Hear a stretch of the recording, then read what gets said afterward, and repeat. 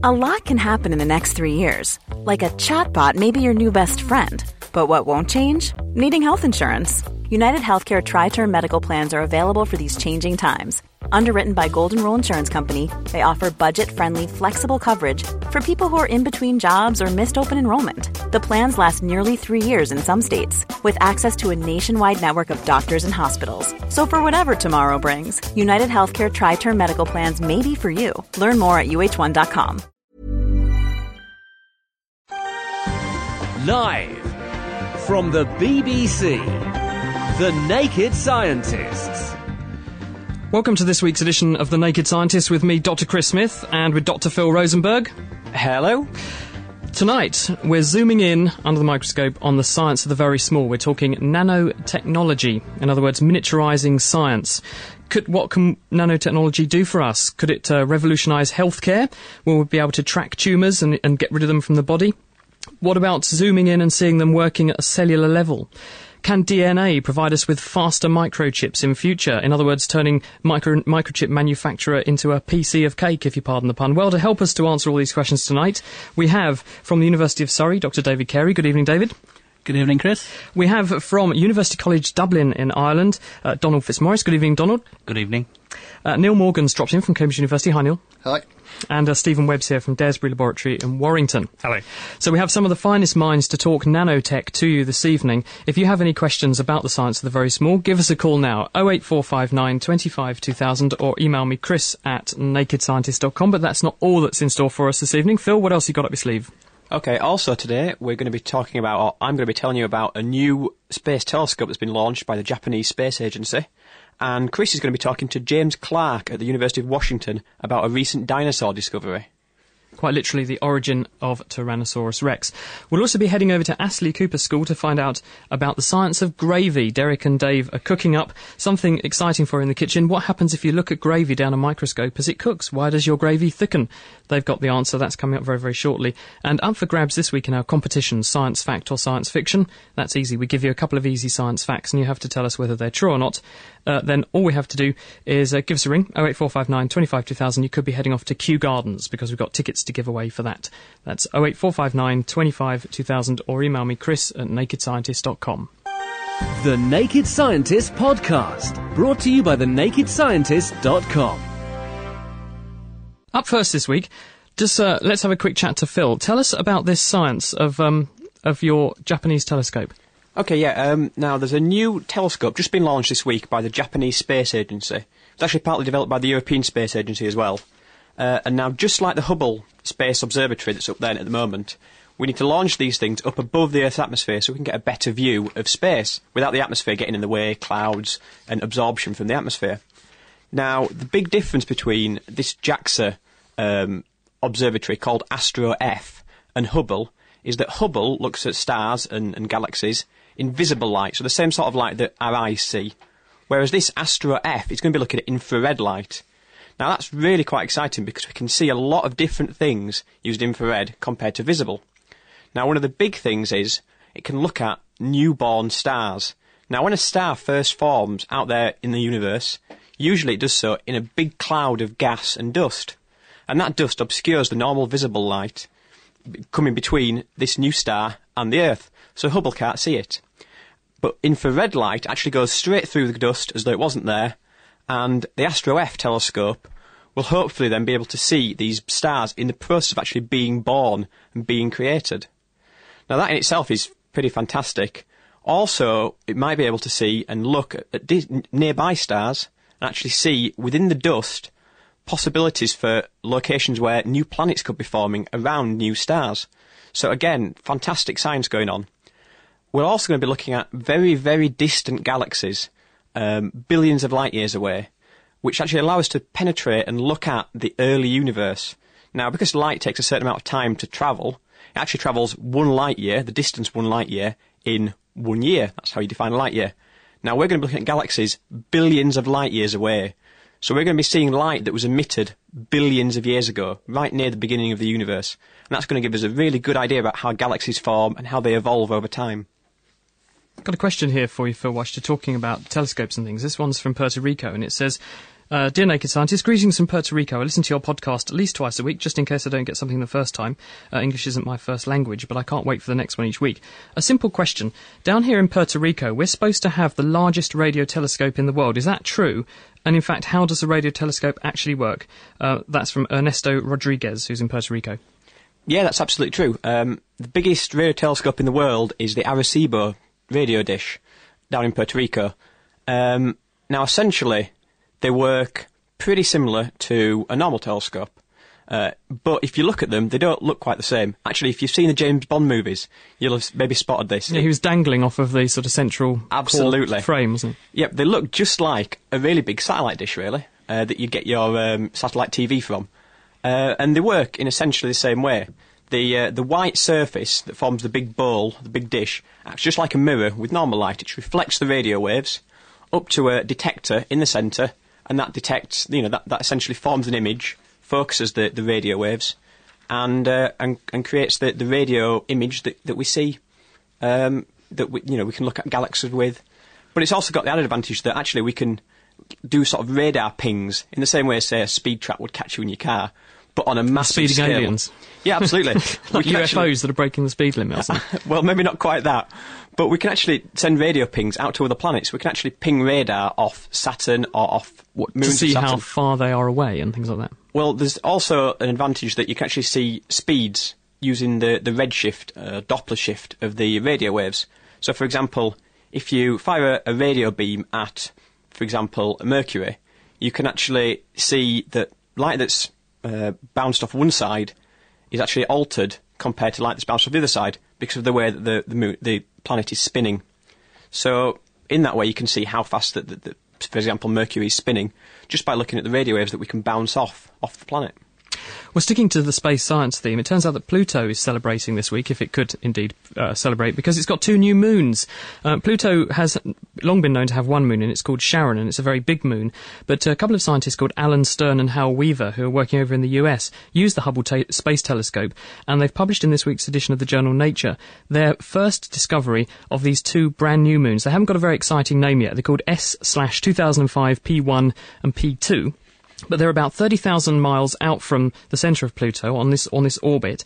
They're on the same kind of orbit as Charon.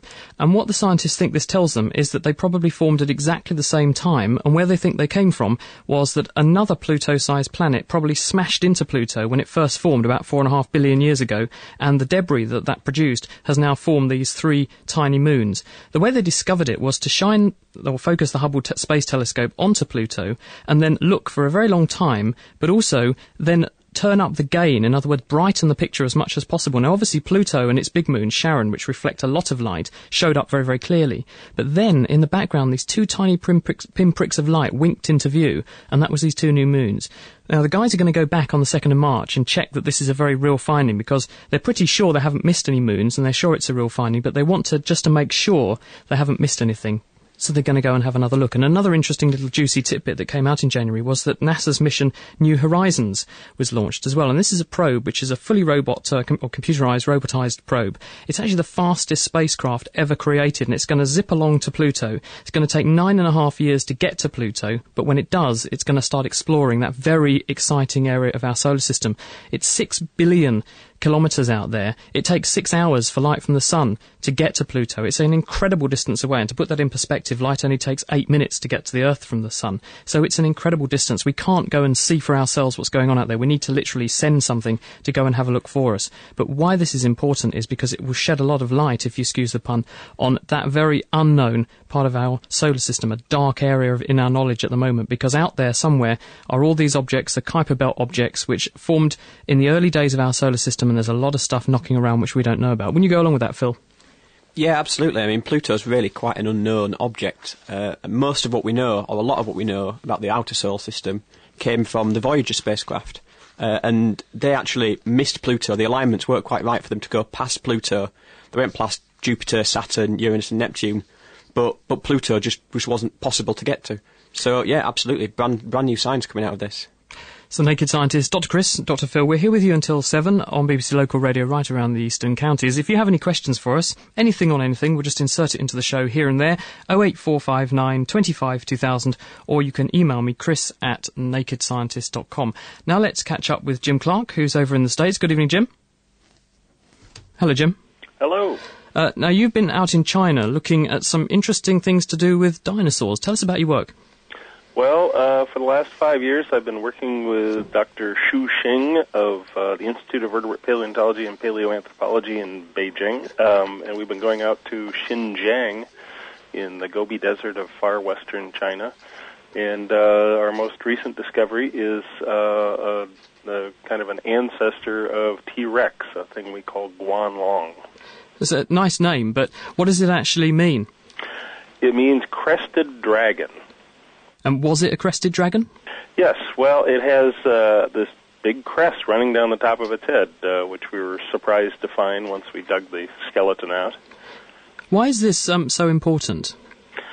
Well, for one thing, it's very, very old. So T-Rex was about 65 million years old, and we're at about 160 million years old. So we're older the other direction from T-Rex than T-Rex was from us. That's a significant difference, isn't it? Because 60 million years ago is roughly the time when the dinosaurs were thinking about being hit by a meteorite and disappearing for good. 160 million years must be way back in the really early origins of T-Rex. It is. It's really when the dinosaurs first started going, when the first big dinosaurs appeared. So what big unknowns does this fill in the field? Mainly it helps us kind of verify that T-Rex and the Tyrannosaurs were relatives of the kinds of dinosaurs that were giving rise to birds, and that the timing of all that is really back there at the beginning of the kind of surge of dinosaur evolution in the Jurassic.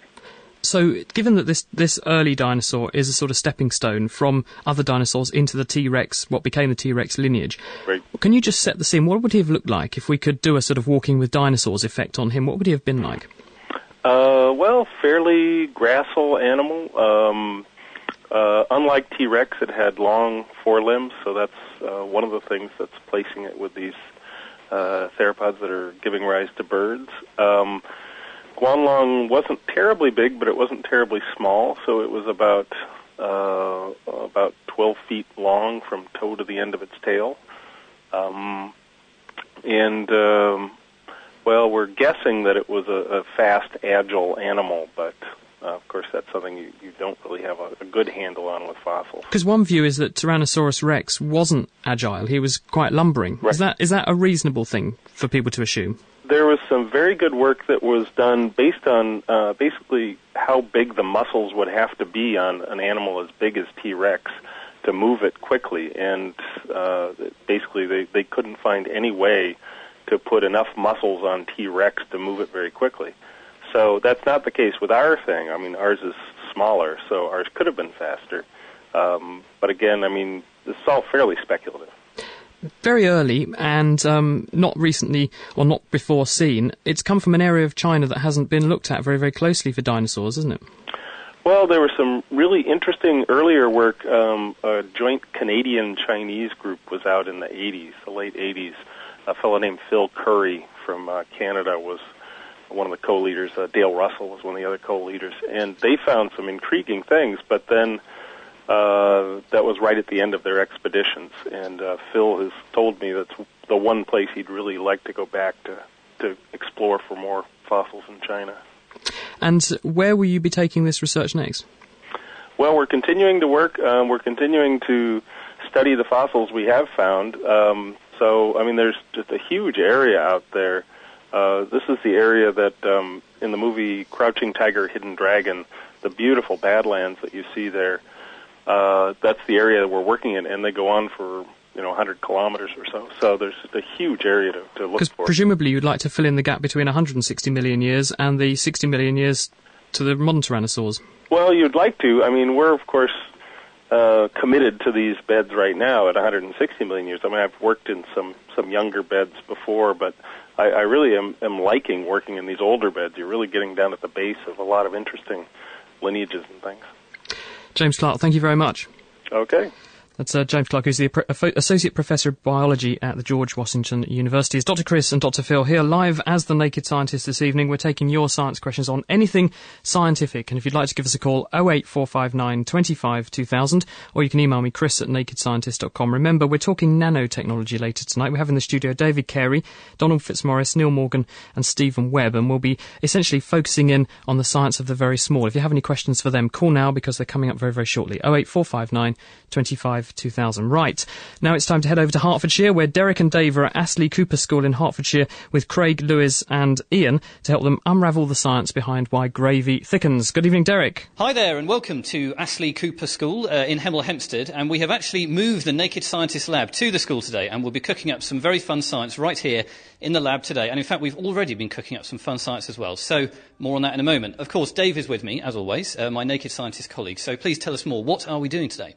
Well, Derek, today we're going to be trying to find out why gravy thickens as you cook it. Excellent. So this is a common kitchen effect that you've probably seen, you've probably done it at home, or, you've seen someone in your kitchen doing it. We're going to be explaining why. Also with us are some students from Astley Cooper School. So could I get you to introduce yourselves? Just give me your name and what year you're in, please.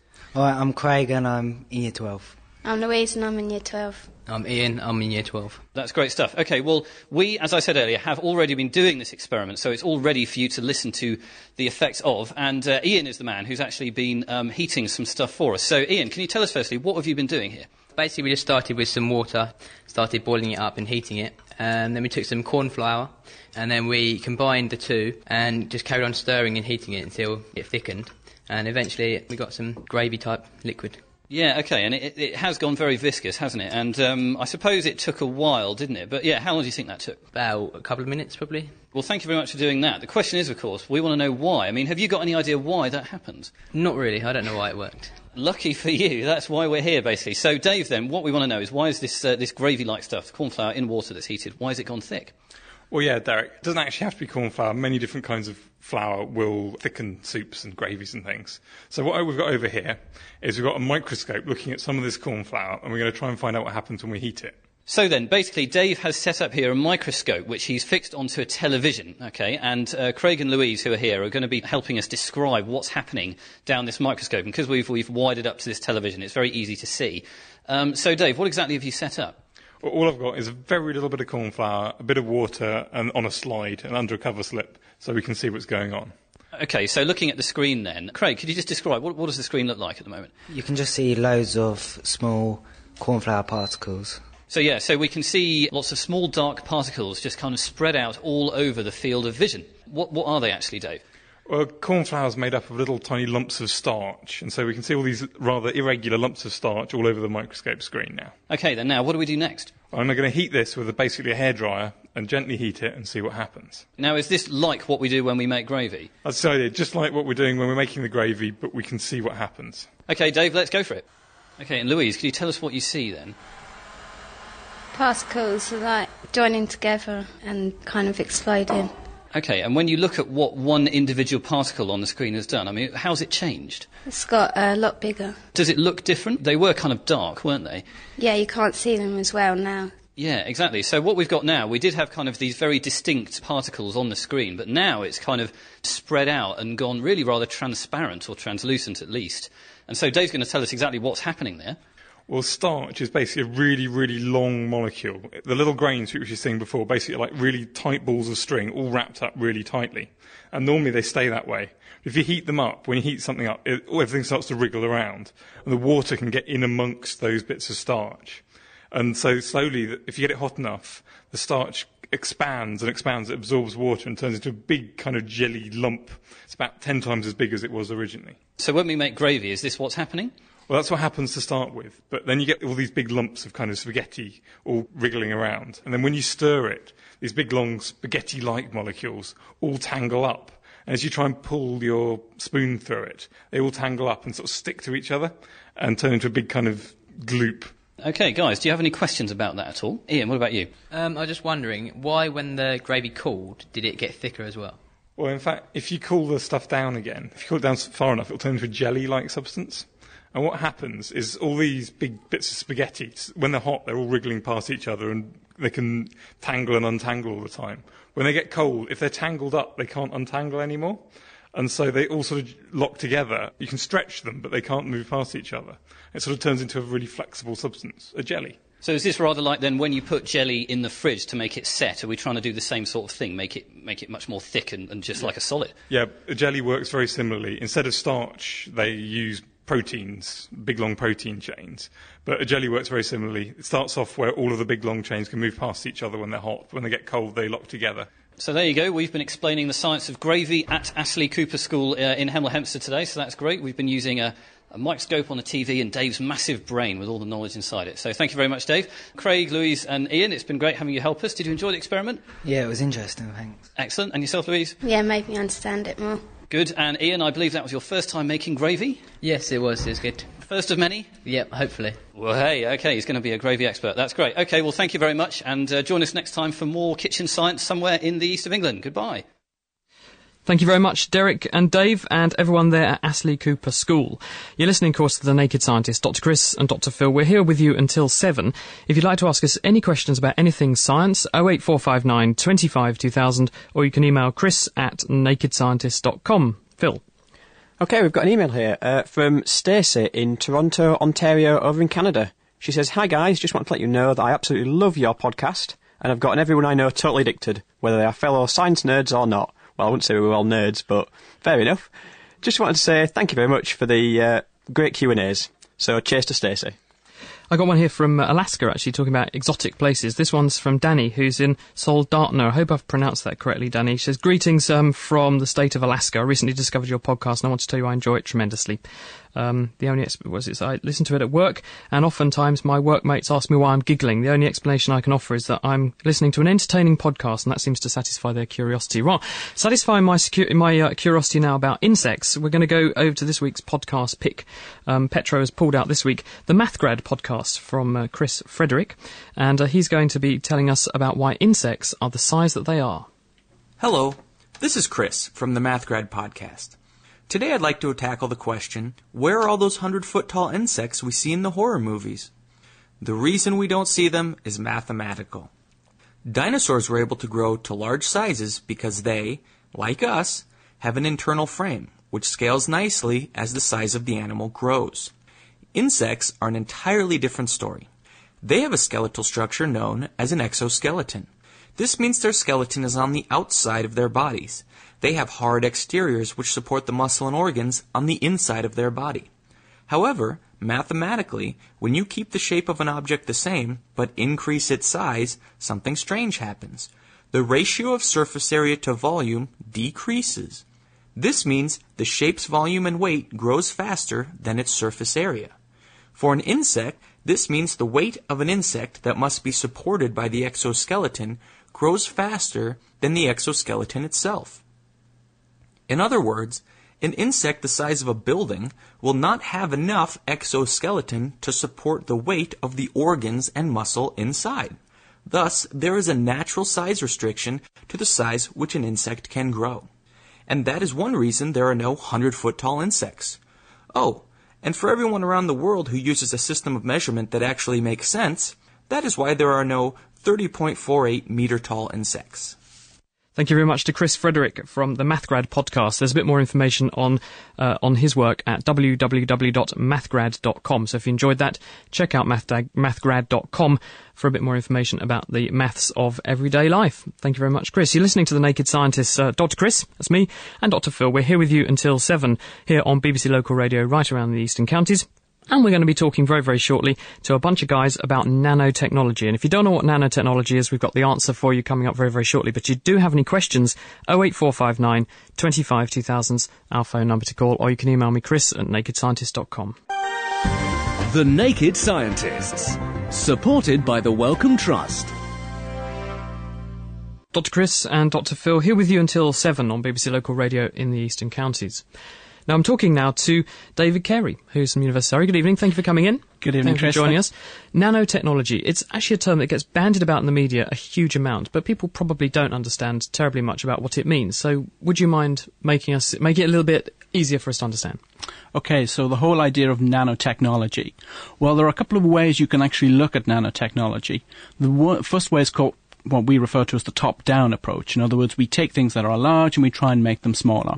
And so that would be sort of very similar to what sort of commercial semiconductor fabrication companies are involved in, trying to make transistors smaller, try to make them faster. And as I said, that's the top-down approach. The other way is sort of to use self-assembly and to allow the atoms or molecules or things on a nanoscale to do the work for you. So what you do is you arrange particular materials, you treat them in a particular way, such as heating them or applying energy to them, and by doing so, they actually move around and they form, self-assemble into particular and interesting materials. When we're talking nanotech, how big, though, is nanotech? Well, if you sort of imagine the size of the planet Earth, and you imagine a football, and the ratio between the size of the Earth and the football is about 10 to the 8. If you then scale down a football by that same ratio, that'll take you to roughly the size of a C60 molecule, a buckyball as it's known as. If you go smaller than that, you're into sort of the whole area of sort of DNA and sort of single wall sort of carbon nanotubes, sort of an individual layer of carbon rolled up, that will form the sort of nanoscale. So it's really at the ultimate sort of scale of length. And the reason that it's become a technology which we've embraced only recently, presumably, is because it is so small, so there are constraints with working at this scale. There are lots of constraints. There are also lots of advantages of working at this scale. The constraints are how you actually can see these things, how you can manipulate or move them. But one of the key aspects, I think, is how you can sort of take the benefits of this nanoscale. When you get to the very, very small, two things really happen. The first is that, as we heard in the podcast earlier, the surface area to volume ratio changes. So basically your nanomaterial is all surface. So the volume plays much less of a role. The surface is the key. The other thing is that these very small scales, you're dealing with quantum effects. So this rather weird, unusual area of physics takes over, and you get unusual properties that you don't get at say, the bulk. So they're not a nuisance, they're actually quite useful. They can be very, very useful. In fact, there are a number of applications for them in sort of the biotechnology industry. So the display industry, for example, are very keen on using these sort of carbon-based electronic materials, the carbon nanotubes, to extract electrons, use them in displays, for example. Well, you're talking about displays. Are we going to get better television sets out of this? Well, that's the ultimate goal. I mean, Samsung, for example, have developed a new type of cathode ray tube. You better tell us what that is. Yeah, absolutely.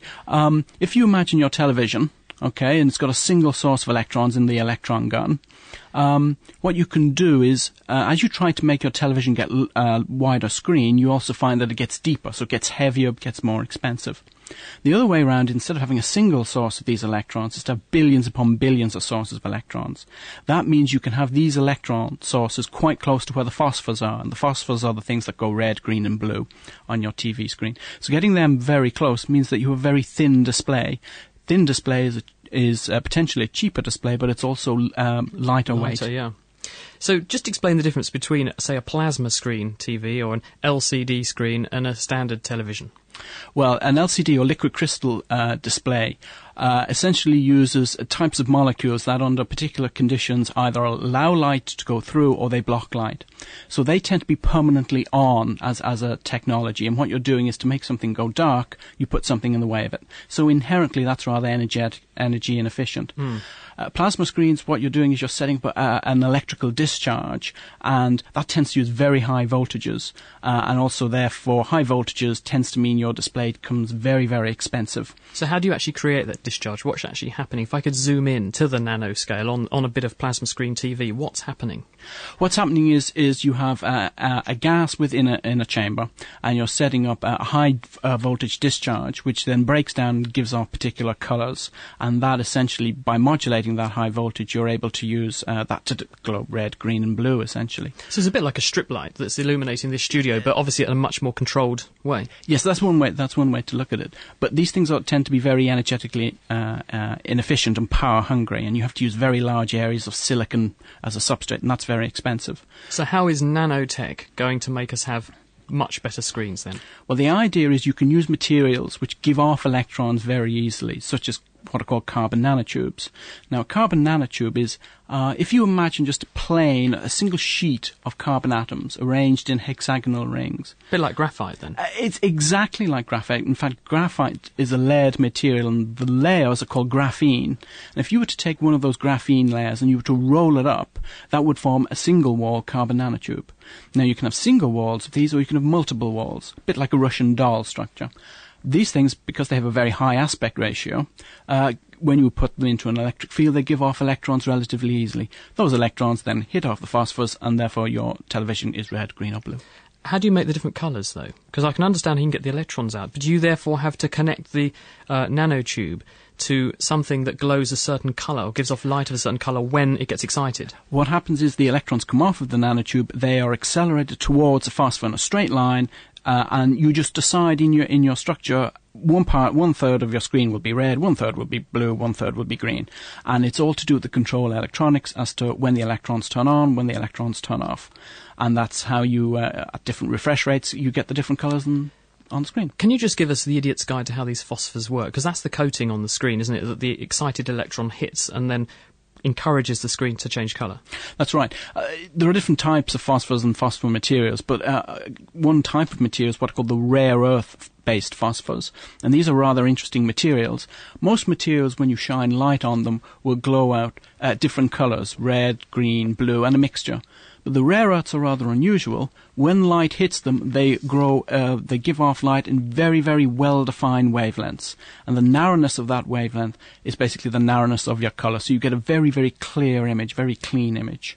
Can we focus on these nanotubes? Because they really are an exciting bit of science, aren't they? Didn't Sir Harry Kroto discover these things? Got the Nobel Prize for making them or something? Harry Kroto got the Nobel Prize for the discovery of C60, which is a molecule of 60 carbon atoms. Right. And this was partly when he originally was at Sussex, but he then went to Rice University and did some experiments with the late Richard Smalley. What happened there was they found the C60 molecules by hitting a laser into graphite. Carbon nanotubes came about and were discovered by Professor Ijima in Japan, to some extent by accident. He was trying to do a similar experiment, and he looked at the material that was left over, expecting to see these C60 molecules. That's what he was interested in. And to his surprise, what he found were these long helical structures made out of just carbon atoms. And he then sort of wrote this paper up into Nature, and it's been one of the most highly cited research papers since 1991, and it's developed the whole field of carbon nanotube electronics. Okay, so that's electronics taken care of, and I've got a little question about these nanotubes for you in just a second, but that's the electronics industry taken care of. But obviously nanotech is a much broader field than that, so set the scene for other things that people are doing with it. Nanotech and nanotechnology and nanomaterials, they can be used in a number of different areas, particularly in the area of catalysis, sort of enhancing reactions. They can be used in fuel cells. There's a huge patent portfolio on using nanomaterials for cosmetics. They can also be Really, how? A lot of various cosmetic companies have actually, if you think what a cosmetic is, you're dealing with material that you rub onto your skin. Now, if you think of things like sunscreen, 5 years ago, sunscreens were all sort of a coloured pigment. Now, if you look at a lot of sunscreens, they're actually clear. And that's because the size of the material, the titanium dioxide material, has got smaller and hopefully will improve the response and protection towards the sun. But there's a whole range of these nanomaterials that are beginning to emerge in sort of unusual areas such as skincare and things like that. Exciting, smooth stuff. We're listening to David Carey from the University of Surrey. We're also just going to be talking to Donald Fitzmaurice in just a second. If you'd like to join our conversation this evening, 08459 25 2000, or you can drop me an email, chris@nakedscientist.com. We're live right across the Eastern Counties on BBC Local Radio. Coming up shortly, also Stephen Webb from Daresbury Laboratory in Warrington is going to talk about how biology is meeting physics, literally watching behaviour of cells that could become cancerous down a microscope. How are they going about their business, and what can we do perhaps to stop them? And Neil Morgan is from Cambridge University. He's going to give us the solution to smelly socks, we hope. That's all coming up shortly. But first of all, let's find out about a very interesting application of nanotech from Donald Fitzmaurice at University College Dublin. And that's powering the next generation of microprocessors, potentially with DNA. Indeed. Well, maybe I'll just back up a little bit and say why we want to do this type of work.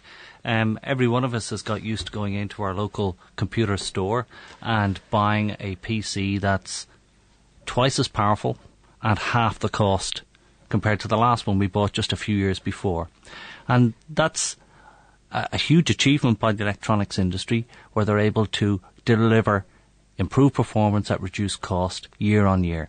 And that's governed by something called Moore's Law, where the number of transistors on a wafer doubles every 18 months. In other words, the processing power, the number of transistors doing the computing power on the computer chip. Right. And the reason why that works is because if you want to do a computation in a computer, you've got to move electrons around. And if you want to shorten the amount of time it takes to do a computation, then you've got to bring everything closer together. And the way you bring everything closer together, you should make it smaller, and you shrink it and shrink it. Now, that's been going on now for almost 4 decades since Gordon Moore first observed this, and it's a huge achievement, and it's really underpinned a revolution in the way we do everything in our lives nowadays in certain parts of the world. But for Moore's Law to continue, for us to continue to be able to increase processing power at this rate, we're going to have to continue to keep shrinking the bits that make up a computer. And that presents us with 2 problems. One, making stuff that small is really hard and very expensive.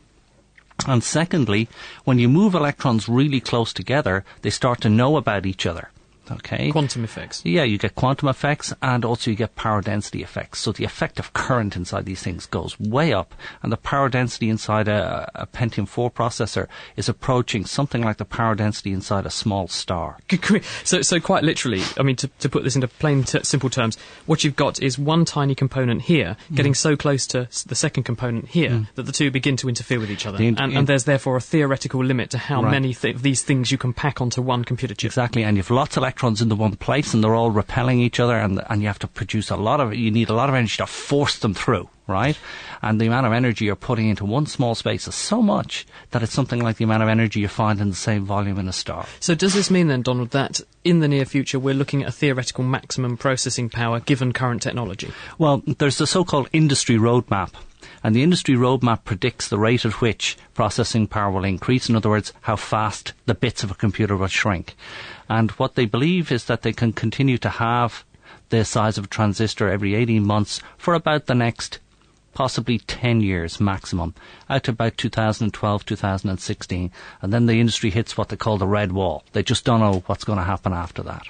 So all the big semiconductor companies and lots of other types of companies are interested in, well, how could we develop different ways or different approaches to making electronic devices that would get us around these problems of it's very hard to make stuff really small, and at the same time they start to talk to each other and they have huge power densities. So what's the answer?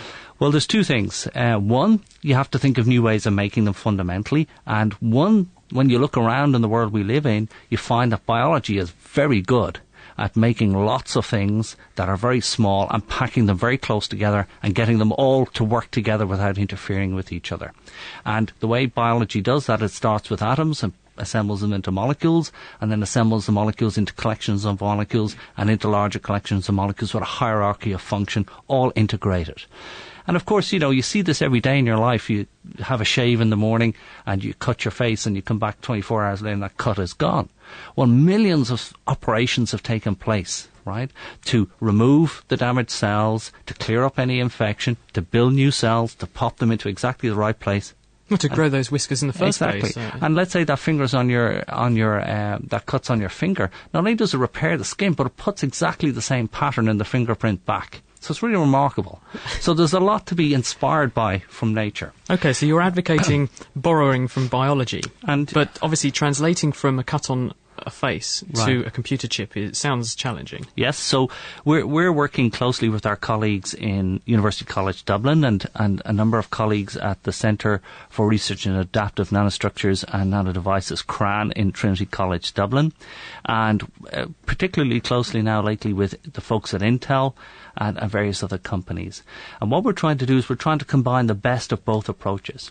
So we're using conventional methods from the semiconductor industry to build really smart substrates that will help us organize molecules. And then we're taking lessons from nature, and what we're doing is we're building molecules which organize on that substrate and then which assemble nanoparticles of metal and semiconductor and insulator into the right place and build the devices we want. Okay, so literally you can use other molecules that know how to have a shape and a structure to move other particles into just the right place to do something useful. Exactly. So if you focus in on DNA, for example, we know it forms that rather nice helix, and if you have a certain sequence of DNA, it forms other structures as well. I presume that's where you're going to go with this. Yeah, one of the things that's very nice about DNA as a potential molecule, as a basis for this approach, is a number of things. One, it has intrinsically got information stored in it in the form of the sequence of base pairs, and that's how biology stores information about its own future and its past. Secondly, you can produce DNA in any sequence virtually at the touch of a button in a modern laboratory. The whole process is automated. So it's not only an attractive molecule from an intrinsic point of view, but it has the potential to be scaled industrially if you ever wanted to do that. But is this actually doable, Donald? I mean, the idea of actually getting DNA to organise molecules in just the right place to make an electric circuit sounds like a great idea, but it sounds pretty difficult. It is. Have you actually tried this yet? We have tried this, and indeed a number of other groups around the world have tried it, and there is growing success in this approach. So much so that companies such as Intel and various other companies are now actively exploring this approach and pushing a lot of resources into it. You've always got a living chip there, haven't you then? Exactly, and I mean, let me just explain to you one or two of the things that have been done. I suppose the simplest experiment that has been done is you take a conventional electronic substrate, which say has somewhere where the electrons come from and go to, and conventionally you might connect that up with a piece of metal. But now you're connecting that up with a piece of DNA, which is just the right length, which swims through a solution, sits down on the surface because it recognizes the place on the surface it should sit for various reasons.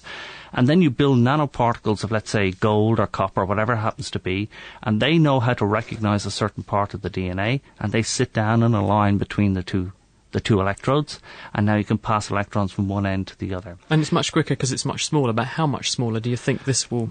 how many years of technology will this buy us? There's two things. One, in principle, it should be possible to build very small wires, but also, and this is more important, I suppose, it's in principle possible to build lots of wires in parallel very inexpensively. Because there's two problems here. It's not only what you end up with, but it's how hard it is to make it. So this approach offers the possibility of building new things with new function that overcome the power density and the interference problems, but it also offers the way of making things in massively paralleled approach. And I just basically give you an idea about that.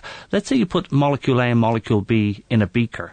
So you have beaker with molecule A and you have beaker with molecule B, and you pour the two into another beaker, and they form a new molecule, molecule C. Well, if you have just 100 mils of each, you can be making something like 10 to the 27 new molecules in a few minutes. One with 27 zeros after it. Yeah. Probably more than there are stars in the known universe, actually. So you can, in fact, in principle, using this approach, you could make more transistors in a few minutes than have ever been made in the history of humankind before. And I mean, whereas 10 years ago that was seen as very fanciful talk, and, for good reason, because the problems facing us were very significant, groups around the world like Jim Heath and Fraser Stoddard, Chad Merkin, ourselves, various other people around the place, have made, in each of our own slightly different approaches, enough progress to make this, at least now, a possibility. I wouldn't for a second suggest we're there. There's a huge amount of work yet to be done, and it's still a great challenge to turn this into a commercial, scalable technology, but it's no longer one that hasn't got a chance. Fancy listening to The Naked Scientists in your bed, on your way to work, or even at work? Why not subscribe to our podcast? For more information, visit nakedscientist.com/podcast. It is Chris and Phil here with you until 7 on BBC Local Radio right around the Eastern Counties as the Naked Scientists this evening, talking the science of nanotech, in other words, the science of the very small. Stephen Webb is from Desborough Laboratory in Warrington. Good evening, Stephen. Thank you for coming along. Good evening. Tell us about your work, literally zooming in and seeing things at the microscopic level, cancer in action. That's right. In many cancers, there's a molecule called epidermal growth factor receptor that's involved. You may well have heard about Herceptin in the news recently. That's involved in one of a family of 4 molecules, of which epidermal growth factor receptor is one. What happens in order for the cell to divide is that a signal has to come in the form of a molecule from another cell. And this molecule attaches itself to the epidermal growth factor receptor on the cell membrane. And when that happens, there is a change of shape of the receptor molecule. Now, it would be possible, if we knew exactly what the change in shape was and how it progressed in time, for somebody else to take this knowledge away and design a drug which prevented it. In other words, just block up the receptor, basically, the docking yes, station, so that the cancer cell doesn't hear that signal. Mm-hmm. This is a normal process. It happens in all our cells anyway. It's just that it basically goes into overdrive in cancers. So what we can do to exactly see what this change of shape is to attach little fluorescent tags to different parts of the receptor molecule. There are things like something called green fluorescent protein, which has been extracted from jellyfish. Yeah. You can stick that into the molecule. You can attach, for example, quantum dots, which are little cadmium selenide molecules, which are which have the very small little nanoparticles which you can tag on to different parts of the receptor molecule. Or you can use more traditional dyes with names like Psi5 and Psi3. If we excite them, for example, with a laser, they will then emit fluorescence. And the wavelength of the fluorescence that's emitted and the polarization of the fluorescence that's emitted gives us information both on distances and angles between different fluorescent tags on different parts of the molecule. So you can begin to build up a three-dimensional picture of what this docking station, this receptor, looks like on a cell surface. That's right. We can see.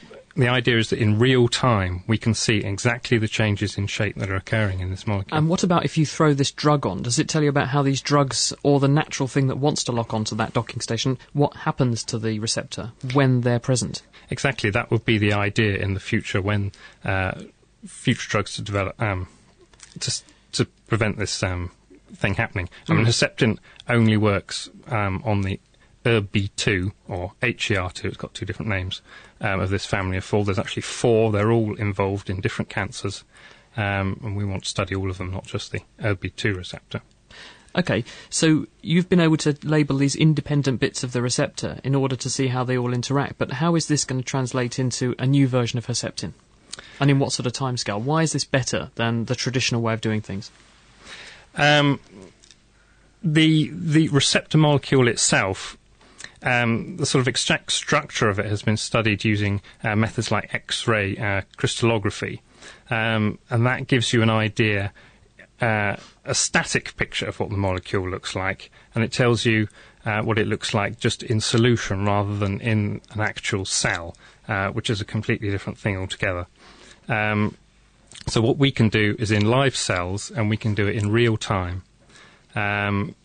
So hopefully this would be, if you like, it's a quicker method and a more physiological method of getting the basic science that's necessary in order to design the drug, which could then be done using.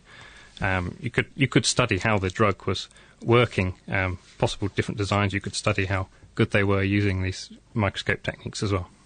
You're listening to The Naked Scientist. Dr. Chris and Dr. Phil here with you on BBC Local Radio right around the Eastern Counties.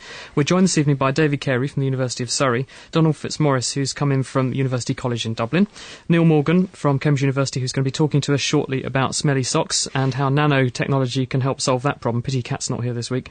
She's not here to defend herself, so I can say what I like.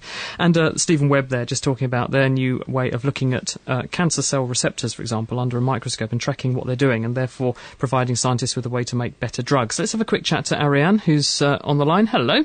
Hello. Good evening. Thank you for joining us. Where are you calling from? Cambridge. Oh, well, good evening. What's your question? Well, what is the science behind a hologram?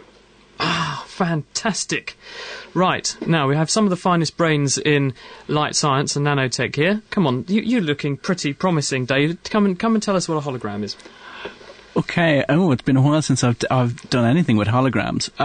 Essentially, a photograph, for example, as we know, is essentially just a 2D image, and you can look at a photograph. Camera takes an image which is inverted onto some sort of photographic film. With a hologram, you essentially can you use two views of the perception. So you can often do this with lasers, and you can aim the lasers at the particular figure, and it's the interference effect which is then recorded. So this is often found in things like your credit cards often have holograms, and you can also get holograms in various passports and other types of identification. And one of the interesting aspects is whether holograms will take feature in any part of the national identity card system, which the government are thinking about. Are they very copyable? I'm not absolutely sure. As far as I know, I think it's very difficult to copy a hologram in one sense, because you need to have this due perspective of the person whose image you're trying to copy. But ultimately, any of these decisions as to how easy or difficult it is depends on who's going to be looking at the faked or the copied hologram, whether it's a human being or whether it's some sort of automated device. So then you're down into how good is the copied hologram relative to some sort of detection system. Does that answer your question, Ariane? Yeah, pretty much. Well done, David. Do you want to have a quick go at the quiz? Yeah, sure. Okay, got tickets up for grabs tonight to Kew Gardens. Have you ever been there? No. Well, it could be your first time. You ready? Yeah. Ethylene glycol, that's ethylene glycol, is the chief ingredient in alcohol. Is that science fact or science fiction? Science fact. Sorry, unfortunately not. You can have one of these. Yep, ethylene glycol is actually antifreeze, and is actually really poisonous, so definitely don't drink any. I'll have a go at this one. Bronze is an alloy of copper and tin. Is that science fact or science fiction? Yes, science fact. Oh no, sorry again. That's in fact, those two things, copper and tin actually make brass. Bronze is actually a mixture of copper and zinc, so close but not quite. I'll tell you what, though, it's a fantastic question. So if no one else beats you, I'm going to give you the tickets anyway, okay, for such a good question. All right? Yeah. Thanks for joining us on The Naked Scientists. Laying the facts bare, The Naked Scientists. Dr. Chris and Dr. Phil here with you as The Naked Scientists. If you'd like to ask us a question, we're talking nanotech this evening, 08459 25 2000, or you can email me, chris@nakedscientist.com. Now, you've all been waiting for this, the nanotechnology behind smelly feet, but no, tell us, Neil, there is a serious side to this. There is, yes. This is basically to do with nanoparticles and, more importantly, functional nanoparticles.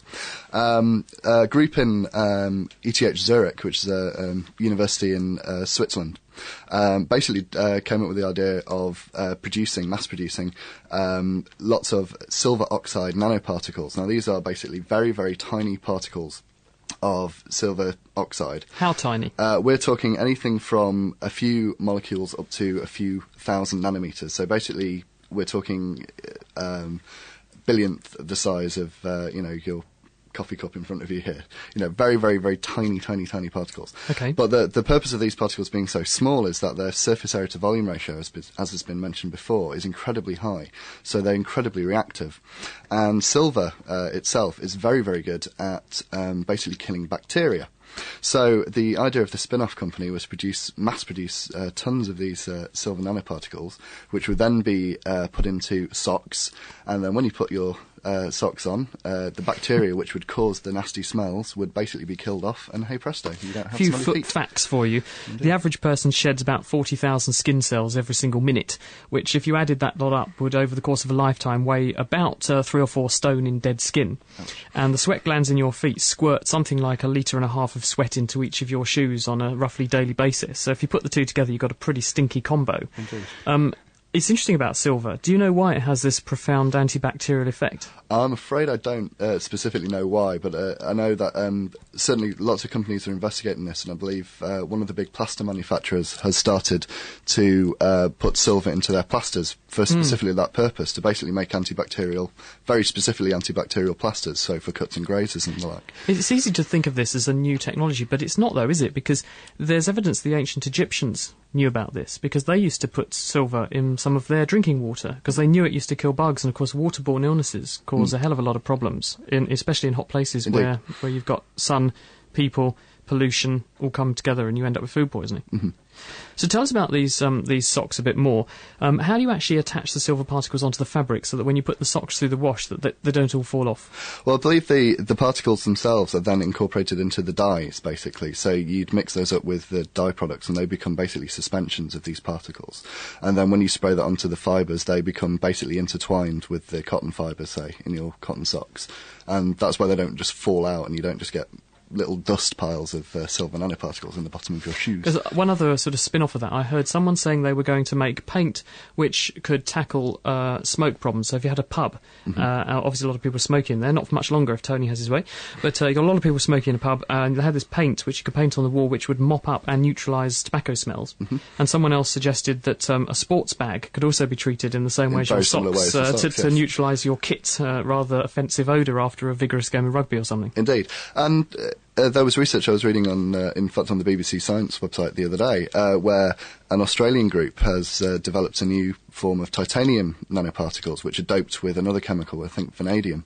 And in a similar way to the self-cleaning glass that you may have read about, which Pilkington have developed, basically the way the self-cleaning glass works is that you have a very thin layer of titanium dioxide on the surface of the glass. This becomes very highly it can basically oxidize chemicals very, very rapidly under the presence of UV light. Now, obviously, that's all very well and good for glass, for window panes, which are exposed to natural sunlight. But this Australian group has basically developed, they've shortened what's called the band gap, which basically is what frequency of light makes these particles active. And basically reduced it down to light frequencies which are very similar to the natural lighting in your bathroom. Right. So, for example, basically, if they can develop this technology further, you basically get paints and tiles in your bathroom that are self-cleaning under your bathroom lights. Now, wouldn't that be fabulous? My wife would be delighted with that. Right, I've got a quick question here for all of you. This is from Tristan, who's in Melbourne, Australia. Very, very quickly, he says, is it possible to make carbon-60, that's these tiny carbon molecules that we were talking about earlier, these buckyballs, using typical items found in a household? I've heard that C60 can sometimes be found in soot and ash from a fireplace. Is this true? Who wants to have a go at that? David? Making C60 is actually in a laboratory not too difficult, but as to whether you can actually do it with soot and fire, I'm not entirely sure. The way we normally do it is we strike an arc between two graphite rods, and we look at the debris, the soot, essentially, of that. When people were studying this, didn't the sales of welding kits go through the roof? The scientists were trying to make C60. Absolutely. I mean, all you essentially need is something that produces a high amount of current, and preferably at low voltage, so it's actually relatively easy to do. But it is found in the soot of arc discharge from graphite. Whether the temperatures are high enough in your fire, I'm not entirely sure. Sorry, Tristan, so you can't make C60 at home necessarily, but go and buy yourself a welding kit and you might be able to. Christine's in Norfolk. Hello, Christine. Hello. Thank you for joining us. We're going to have to be quite quick with this because we've got about 2 minutes left, but what was your question? I just wondered how you get a radio signal back or pictures back from a spaceship, sort of 9.5 years out into space. Right, well, it will take a long time. I mean, if you think that New Horizons space probe that Christine's talking about, Phil, it's going to be in the vicinity of Pluto. Light itself takes, 6 hours to get back, so presumably a radio wave will too. Yep, absolutely. Radio waves are just a different type of light, essentially. So they travel at the same speed of light. So, again, 6 hours to get back. Now, the way it's going to work with the New Horizons probe is that the mission itself includes a really big radio dish. Again, just like the radio dish on your house, but quite a lot bigger. Now, it takes a lot of power to fire the radio signal all the way back, but essentially, yeah, it's just a big radio dish, transmits the radio waves back to Earth, and a big radio dish on Earth to collect them again. I hope that sort of clears that one up for you, Christine. Just a little bit. I'm just wondering why, being an amateur radio enthusiast, I can't get as far as what they do if they've got... Unfortunately, and I'm going to have to sort of wind it up because we're running out of time, but the reason for this is that on ground we've polluted the radio spectrum with so much noise now and other radio signals, everyone ends up interfering with everyone else, and it's whoever's got the strongest signal that wins. Oh, right. So in other words, if you've got a bigger dish, you can get through. You certainly have. The bigger is better in the world of radio. Thanks very much, Christine. We've got to leave it there because we've run out of time, but I have to say a huge thank you this evening to David Carey from the University of Surrey. Thank you very much, David. To Donald Fitzmaurice from University College Dublin in Ireland, Neil Morgan from Cambridge University, and Stephen Webb, who came in from Daresbury Laboratory in Warrington. Thank you all very much indeed. Next week, we're going to be looking at the science of recycling, where your waste goes and what it ends up as, and also we're going to be giving you the recipe for biodiesel, so tune in for The Naked Scientists at 6 next week. Sorting out the sparks from the quarks. The Naked Scientists. For more information, get online at nakedscientists.com. Thinking about your next career move in research and development? Then it's time to make your move to the UK. The nation that's investing £20 billion in R&D over the next 2 years. The nation that's home to 4 of the world's top research universities. The nation where great talent comes together. Visit gov.uk/great talent to see how you can work, live and move to the UK.